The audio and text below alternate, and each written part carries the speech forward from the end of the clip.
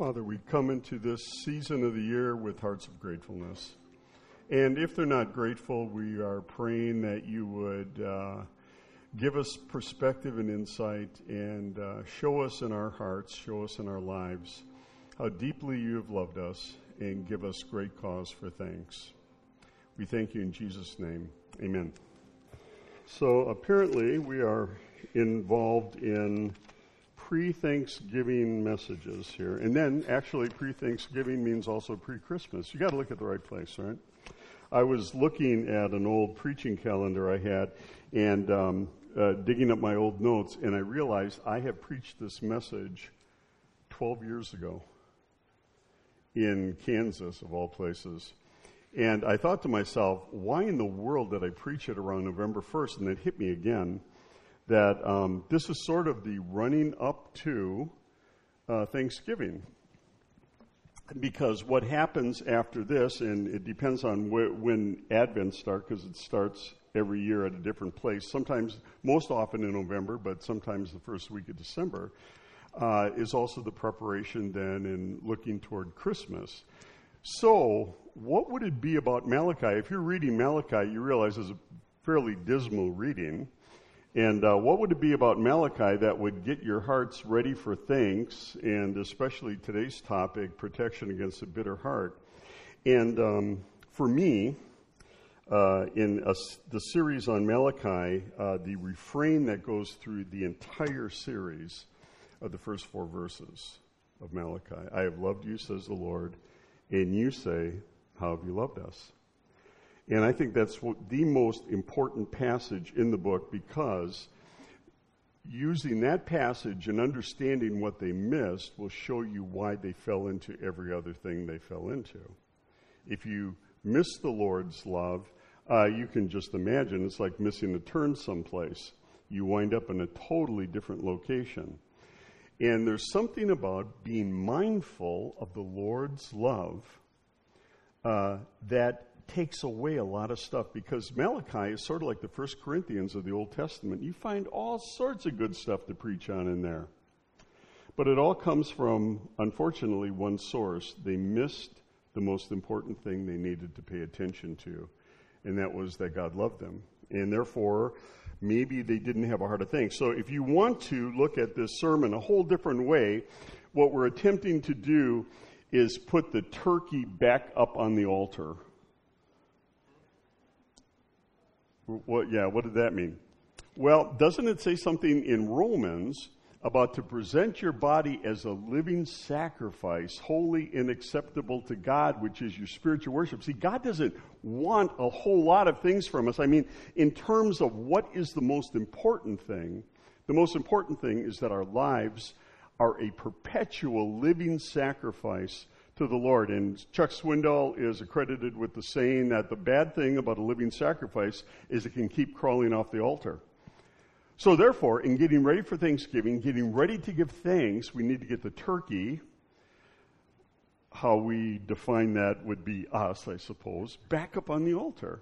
Because if we're back up there, then we're seeing life in perspective the way it ought to be seen, with thankfulness, understanding how God has in fact loved us. So that's kind of what we're doing here. These last few weeks for me and Laura have really been a change. But, again, sort of the exercise of how to give thanks to God in having a major change just suddenly sneak up on us. And, I keep thinking about something John told me regarding how they train Navy SEALs. They give them sleep deprivation to see how much they can still function. This is all before they completely lose their minds.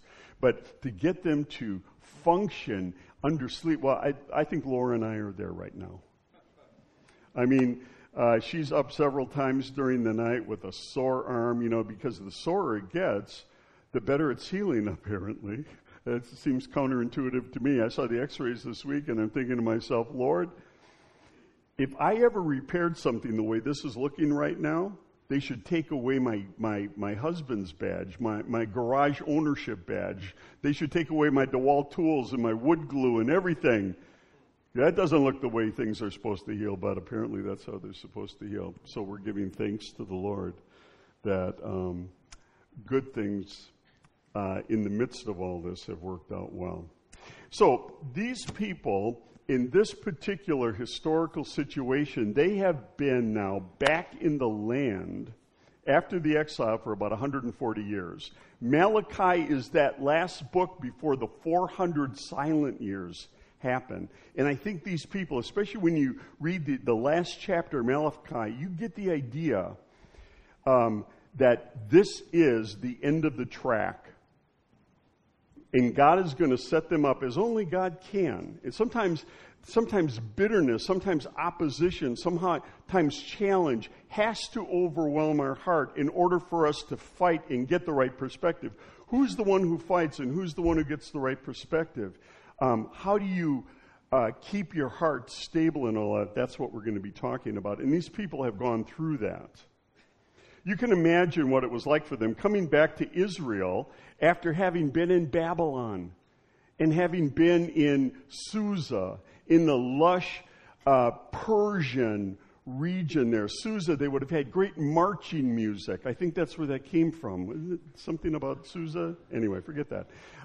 Babylon was one of the 7 wonders of the world. Wow. And then somebody stands up and say, but we belong to God and we need to go back to Jerusalem and we need to, and Ezra does his best in Chronicles to build up their national identity. It's amazing what he does. If you read Chronicles from that perspective, you understand that Ezra, we would not know David the way we know David if it were not for Ezra.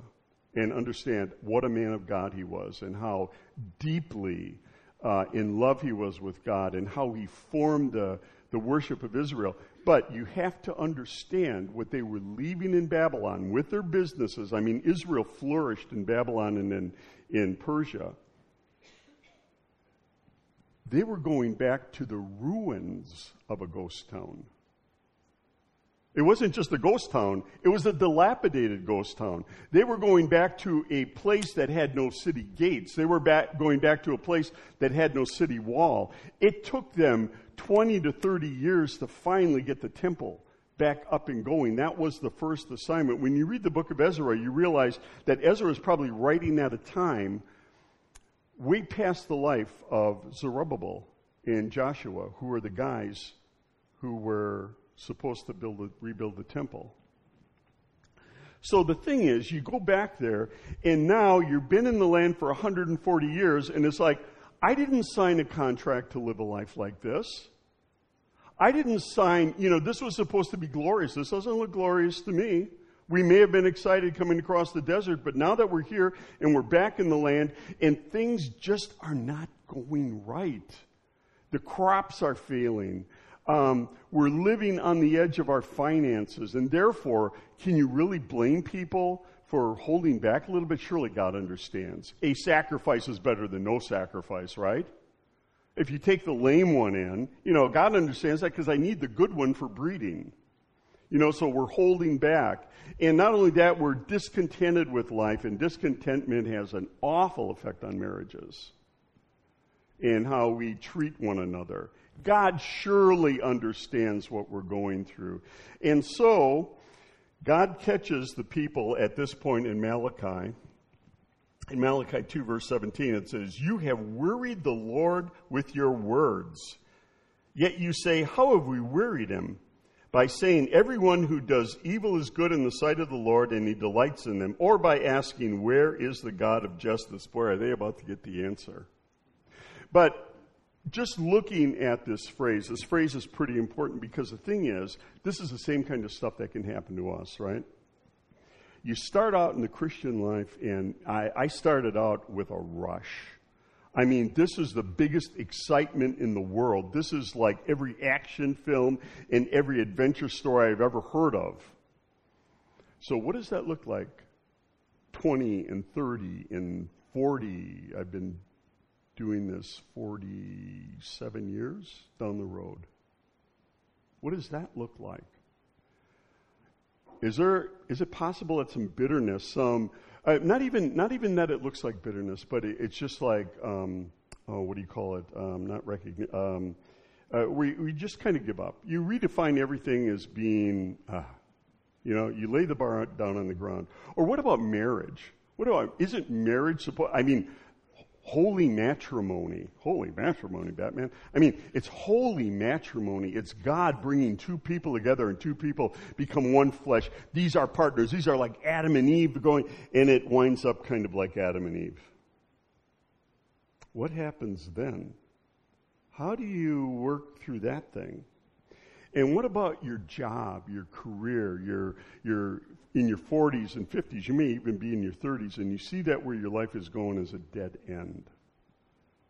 What about that? Isn't there some bitterness? Where is God in all of this? And see, this is one of the questions they're asking. Now, what's interesting here is the Lord says to them, you have wearied the Lord with your words. You don't want to weary the Lord. But what it means here, and the one thing is that, and something we all understand, is you just get tired. It's just tiredness. You've tired the Lord with your words. But that word also has another little aspect to it, and it's irritable. Now, you don't want to get God irritable. But you can understand, anybody who has had children or had to take care of their parents understands what kind of is going on here, because it's the idea of, here I am serving you. God is saying, I'm serving you, and he has no problem. He says, it's your words that have worried me. Not the fact that he's serving them, but what you're saying, maybe the lack of thankfulness, the lack of appreciation, the lack of, I remember, I don't know if any of you have done this, but standing in front of my 4 kids, silently in my head thinking, you guys, you know how much work it is to keep you alive? They didn't care. It's just, where is this? And, anybody who's had to take care of their parents, that is one of, that can't, depending upon who your parents are, that can be one of the most thankless jobs in the world. And do you get worn down? Yes. Do you get weary? Yes. Do you become irritable? I confess before you that this has happened. And this is happening to God, and God is saying that you need to be careful. They're not seeing things in perspective. Now, what they're saying is very interesting. How have you wearied him? By saying, everyone who does evil is good in the sight of the Lord, and he delights in them, or by asking, where is the God of justice? Now, you notice the word bitter isn't in there. I put that in myself. When a person gets to the place where they're wondering, is it really worth serving God? Really? Don't other people come out looking better than we do? They're not worried about dotting every I and crossing every T, and they're not worried about this, and they don't have to do that. And isn't it true that people who totally disregard God, they come out better sometimes? Now, we may not think that we do that, but it's that idea of saying, is it really, really, really worth it? What does God want? What does he want from us? And is it really worth it to do that? And you know what I find in my life sometimes? It's worth it not to do it. But the word bitter, if you have a Bible, look at Job chapter 9. Now, the thing is, Job, of all people in the world, has a right, I think, in a way, to kind of express himself the way he does. So Job 9:15, I'm going to go through this pretty quick. He says, although I'm innocent, I cannot answer him. I must appeal for mercy to my accuser. If I summoned him and he answered me, I would not believe that he was listening to my voice. Well, that's pretty bitter. For he crushes me with a tempest and multiplies my wounds without cause. He will not let me get my breath, but fills me with bitterness. If it's a contest of strength, behold him. If it's a matter of justice, who can summon him? Though I'm innocent, my own mouth would condemn me. Though I'm blameless, he would prove me perverse. Am I blameless? I regard not myself. I loathe my life. It's all one. Therefore I say he destroys both the blameless and the wicked. pretty bitter man, and he even used the word bitter in there. When disaster springs, sudden death, he mocks at the calamity of the innocent. The earth is given into the hand of the wicked. He covers the face of its judges. Is it not he? Who then is it? You can't fool Job. God has something to do with what's happening in his life. And he's bitter. You notice none of these verses are used by Hallmark as Thanksgiving card quotes. My days are swifter than a runner. They flee. They see no good. That would be an encouraging one. And then you get down to chapter 10, verse 1. I loathe my life. I will give free utterance to my complaint. I will speak in the bitterness of my soul. Things just seemed unfair. And of course, he had 3 friends with him who were beating the drum and trying to convince him he had sinned when he hadn't sinned. And so the thing is, these people in Malachi's day are saying exactly the same thing. It's almost like justifying themselves. Isn't it right for us to say, why put so much effort into this thing? Why really trust God? Because the thing is, he doesn't really care. Because look, he blesses the ungodly. You will never, I don't know if you guys realize this yet, you will never make much money on this earth as Bill Gates has already given away. Never.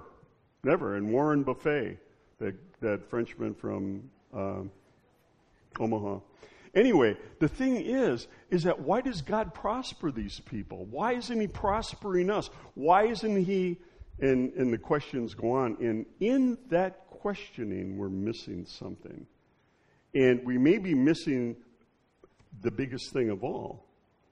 The fact is that he has loved us. Now, the virtue of reading the Bible, okay, this is part of the application here, and I lost track of time when I need to get out of here. I need a big thing down right up there that says, get out of here. When I preached this message, by the way, it was 45 minutes. So anyway. The point is, we are missing things. We read the Bible, and see, that's supposed to encourage our hearts, and it does to a place, right? So even for the people in Malachi's day, they could read their Bible, and they could see that God really had blessed Israel, but it was so far in the past. What is happening while you're suffering right now? But even in the book of Malachi, what's so interesting, when he says, I have loved you, says the Lord, and you say, how have you loved us? The nearer component is what Pavan touched on, and that is that they came back out of exile. Coming back out of exile is unheard of. Nobody came back out of exile. They came back out of exile, and when you see what God had to do, and then they ask the question, how have you loved us? It's like, guys, open your eyes. But there's something even more strategic in living with God. And this is why you should never give up on God, because of what he does daily when you expend yourself for him. See, the children of Israel, as they're going into the land with Joshua, what basically God is saying to them, remember this, but as you serve me, here's what you're going to see. You know what they got to see? They got to see the sun stand still and the moon stand still. Woo! You don't see that one every day. They got to see their own miracles. As they lived lives of faith and continued to hope in God, they would see acts of love every day. Maybe not every day, but those things are cumulative because we all go through this thing where something difficult comes into our lives, but it's masking this great thing that God's going to do. What happens if we break down when that thing happens in our lives? What happens when we don't pray 21 days like Daniel did and we give up after 18? You don't get that great deliverance. You don't get that great message. And that's what they were missing in doing this. They weren't allowing the things that God had done in the past to strengthen their hearts, remembering who they were, and then to keep doing what God was asking them to do. They were not able to sustain the hope of their hearts because they were not doing what God wanted them to do. What would have happened if they would have given those sacrifices? God was going to bless them. He would have multiplied them. See, here's another connection. When the Israelites gave up building the temple, God sent them 2 prophets. One was Haggai. Haggai comes in, and what does he say? You're building your own house. But have you noticed that you put, you plant all this seed, and all you've got is like this little bushel basket full of stuff? God's warring against you. Give him what he deserves, and he will pour out abundantly. As a man gives, so God gives back. I mean, it's sort of this principle. If we hold back on God, he holds back on us. And it gets terrible. It was terrible in Zerubbabel's day. It was terrible in Malachi's day. But in Zerubbabel's day, they listened to Haggai. And God blessed them. The application for us is the same. We need to do exactly what God wants us to do and not hold anything back, and it has something to do with putting that thing back up on the altar, that living sacrifice. That's a hard thing to do, because what does God require of us? If it was just as easy as getting up on an altar, that would be easy. If it was just as easy coming to church every Sunday, that would be easy. He wants so much more. Actually, he just wants everything. And that's everything we don't want to give him. And so what God says to them here, and you've seen this in the book of Malachi, I have loved you, says the Lord. You say, how have you loved us? They missed it. So at this point, because they bring up this whole deal with justice, there's some bad and good that's going to come out of it. God says, you want justice? So here we go, chapter 3, verse 1. Behold, I send my messenger to prepare the way before me. And in my version it says, and the Lord whom you seek will come to his temple. So I send my messenger, John the Baptist, and this isn't the end of the book of Malachi, because he's going to spell out John the Baptist even more. But he's saying, you want judgment? You want to see justice? Okay, so here it comes. And it becomes very quickly very apocalyptic. He is going to send John the Baptist, the messenger, to prepare the way. And John, what was John's message? Was it light and flowery? Was it full of hallmark sayings? No. He says to the entire group of people standing out there, you brood of vipers, who warned you to flee from the wrath to come? And the people with open hearts, they listened. We don't want God to talk to us like that. But the point is he says, you want justice? You want to see that I, the Lord, really play fair? I'm going to send my messenger. And then you're going to see the Lord who you desire, and he will suddenly come into the temple. The messenger of the covenant in whom you delight. Boy, but he's not going to be what they were expecting, because their hearts aren't right. But here's, to be fair, some people's hearts were right. After those 400 years, you find Joseph and Mary, and these are 2 people who are really tracking with the Lord. You find Zechariah and Elizabeth, it says, who obeyed the commandments of the Lord, down to the letter. You find Simeon in Jerusalem, but he's quite a guy, right? So there were some people who tracked, and you'll even see it here in the book of Malachi. There will be some people who will listen. But the apocalyptic element is important too, because what happens on a fair level when we're all saying, you know what, it just looks like the bad guys always win. Do the bad guys always win? No, not at all. Because there's a king sitting on a throne. And he must reign until he has put all of his enemies under his feet. Now, shouldn't that give us hope? You know, we live in, there are other people who live in countries where every time they vote, they know it's baloney. In Belarus, they had a weird, bad election there. A lot of people, a lot of good people, a lot of Christians got thrown into jail because it was a crooked election.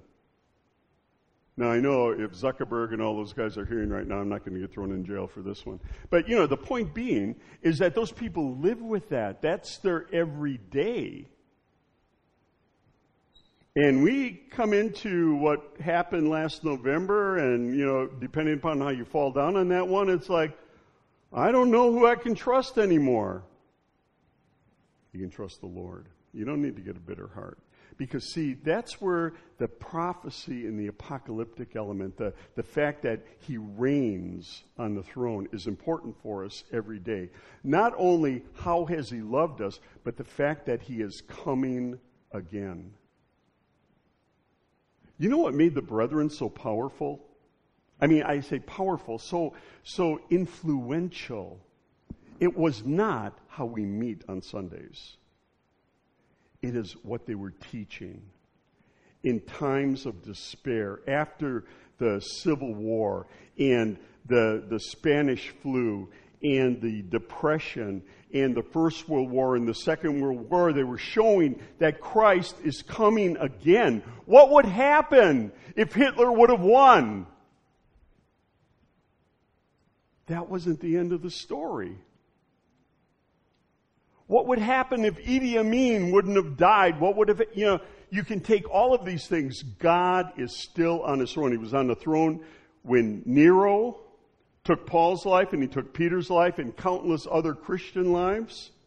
He reigns. And unless we can grasp that, and it means something to us every day, that root of bitterness can slide in. Resignation, that was that word I was looking for. Resignation, we resign ourselves. This is how it's going to be. Where does the hope come from? The hope comes from him constantly showing his love to us and us constantly reviewing in Scripture that he's coming again. That little baby who came on Christmas Day, hark the herald angels sing, glory to the newborn baby king. And as sure as he came that first time, he will come again. And he will set everything right. So should we have hearts of hope? Should we have strength of life? Of course we should. And this is why, part of the reason why he is saying this to them. But the other part is to allow them to understand, as Peter says in 1 Peter chapter 4, verse 17, for the time has come for judgment to begin with the household of God. And if it begins with us, what will the end of those who do not obey the gospel of God look like? Going to be pretty grim. It would be fair, don't you think, to warn them? I think so. Because it's going to be pretty bad, actually. But, in Amos 5, you know what we want? We want the day of the Lord to come. And he says in Amos, he says, don't pray for the day of the Lord, because it is a grim day. You see what it did to Jeremiah and what a heart Jeremiah developed, what he had to live through, seeing his own people being slaughtered in front of his eyes, seeing their sin and seeing them being slaughtered. That's not a good thing. The thing right now is that we're working in such a way, hopefully, to save a couple of those people before they fall into God's hand. But who can endure the day of his coming? Who can stand when he appears? For he's like a refiner's fire and like fuller's soap. A refiner's fire first for his people, to burn stuff out of us, to purify us so that we're useful. He will sit as a refiner and purifier of silver. He will purify the sons of Levi and refine them like gold and silver till they present right offerings to God. You know, isn't it funny how Malachi begins with that whole idea of right offerings? And you know what God's going to do when he starts coming back to these people? He's going to say, okay, where did we leave off? Oh yeah, you need to present the right offerings. You need to be willing to live sacrificial lives. So he's going to refine them. So they're saying, where's the God of justice? The God of justice is going to show up, and they're not going to like it. Then the offering of Judah and Jerusalem will be pleasing to the Lord as in the days of old and as in former days. Then I will draw near to you for judgment. I will be swift against the sorcerers, against the adulterers, against those who swear falsely. I mean, we've seen all of this in one way or another in the book so far. Against those who oppress the hireling in his wages, the widow and the orphan. Against those who thrust aside the sojourner and do not fear me, says the Lord of hosts. By the way, a bunch of those titles are in the judging of the sheep and the goats, the thing that happens just before the kickoff in the millennial kingdom. For I, the Lord, do not change, therefore you, O sons of Jacob, are not consumed. God does not change, and to that you can only say hallelujah. When we follow God, when we make that decision, and we're always having to come back to that place, being willing to be on that altar, He renews His love over and over again. It's always been there, but it's that we are able to sense it. You know, I don't know about you, but I have to constantly think in my life, where has the Lord been blessing me? Actually, I have a thing, like a journal I keep every day, of the things the Lord is doing, where I know I need to praise His name. I have other things that are in my office that remind me of things. And I'm just going to share one of them with you, but this is what I want to say. And you know me, so I'm going to throw this in anyway. If we're doing what God wants us to do, if our lives are being lived on the altar before Him, and we're following Him, we're actually trying to be salt and light, God will give us miracles all the time. Asking, seeking, knocking, Jesus says this so often. And God, because He's a great Father, is going to show you. He's going to strengthen your faith and give you more to go out with. So, when we were in Germany, and this was actually during a pretty hard time of our being in Germany, Beth had made friends with this family, the Otten family, and they had a son who was basically Greg's age, and her husband was a brilliant atheist. So, I mean, Christoph and I, then we would kind of get together and we would talk, and he was so brilliant. I mean, it didn't matter what I talked on. He would manipulate me to get me up over the tree level, and then I would feel like I've got all these lasers on me. He'd blow me right out of the air. He was so brilliant. Killing his marriage, but brilliant man. Anyway, he and I and our two sons, we go out one time. We go to Belgium, and there's this cave in Belgium, so we're out there. And I'm praying like crazy for Christoph. You know, I mean, I don't know what to do with an atheist, you know.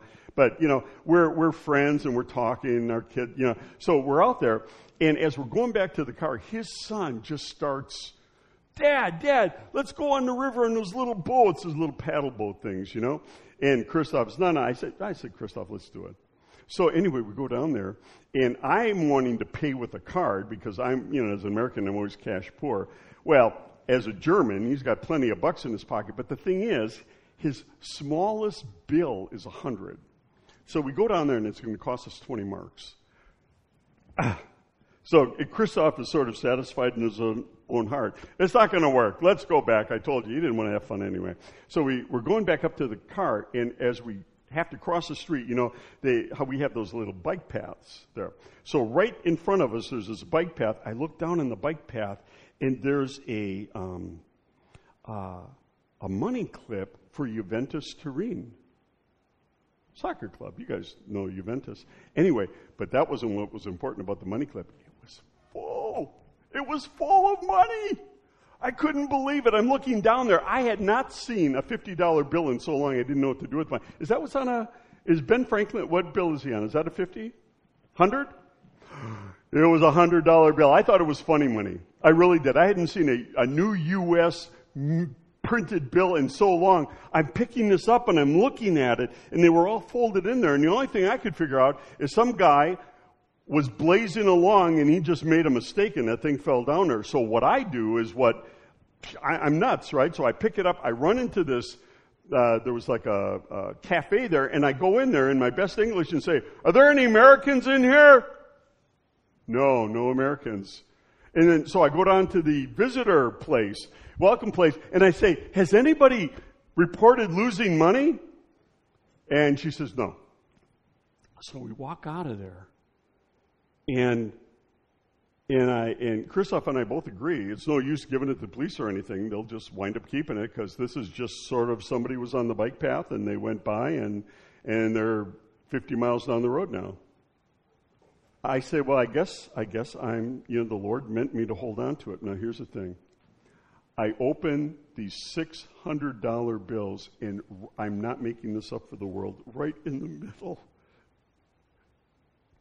is a 20-mark shine, a 20-mark bill. That's what we needed to go on the paddle boat thing, because they wouldn't break his 100. They didn't have German money to break a 100-mark bill, but it was 20 marks. And there was 20 marks. And I could just see Christoph scratching his head going, what's going on here? You know?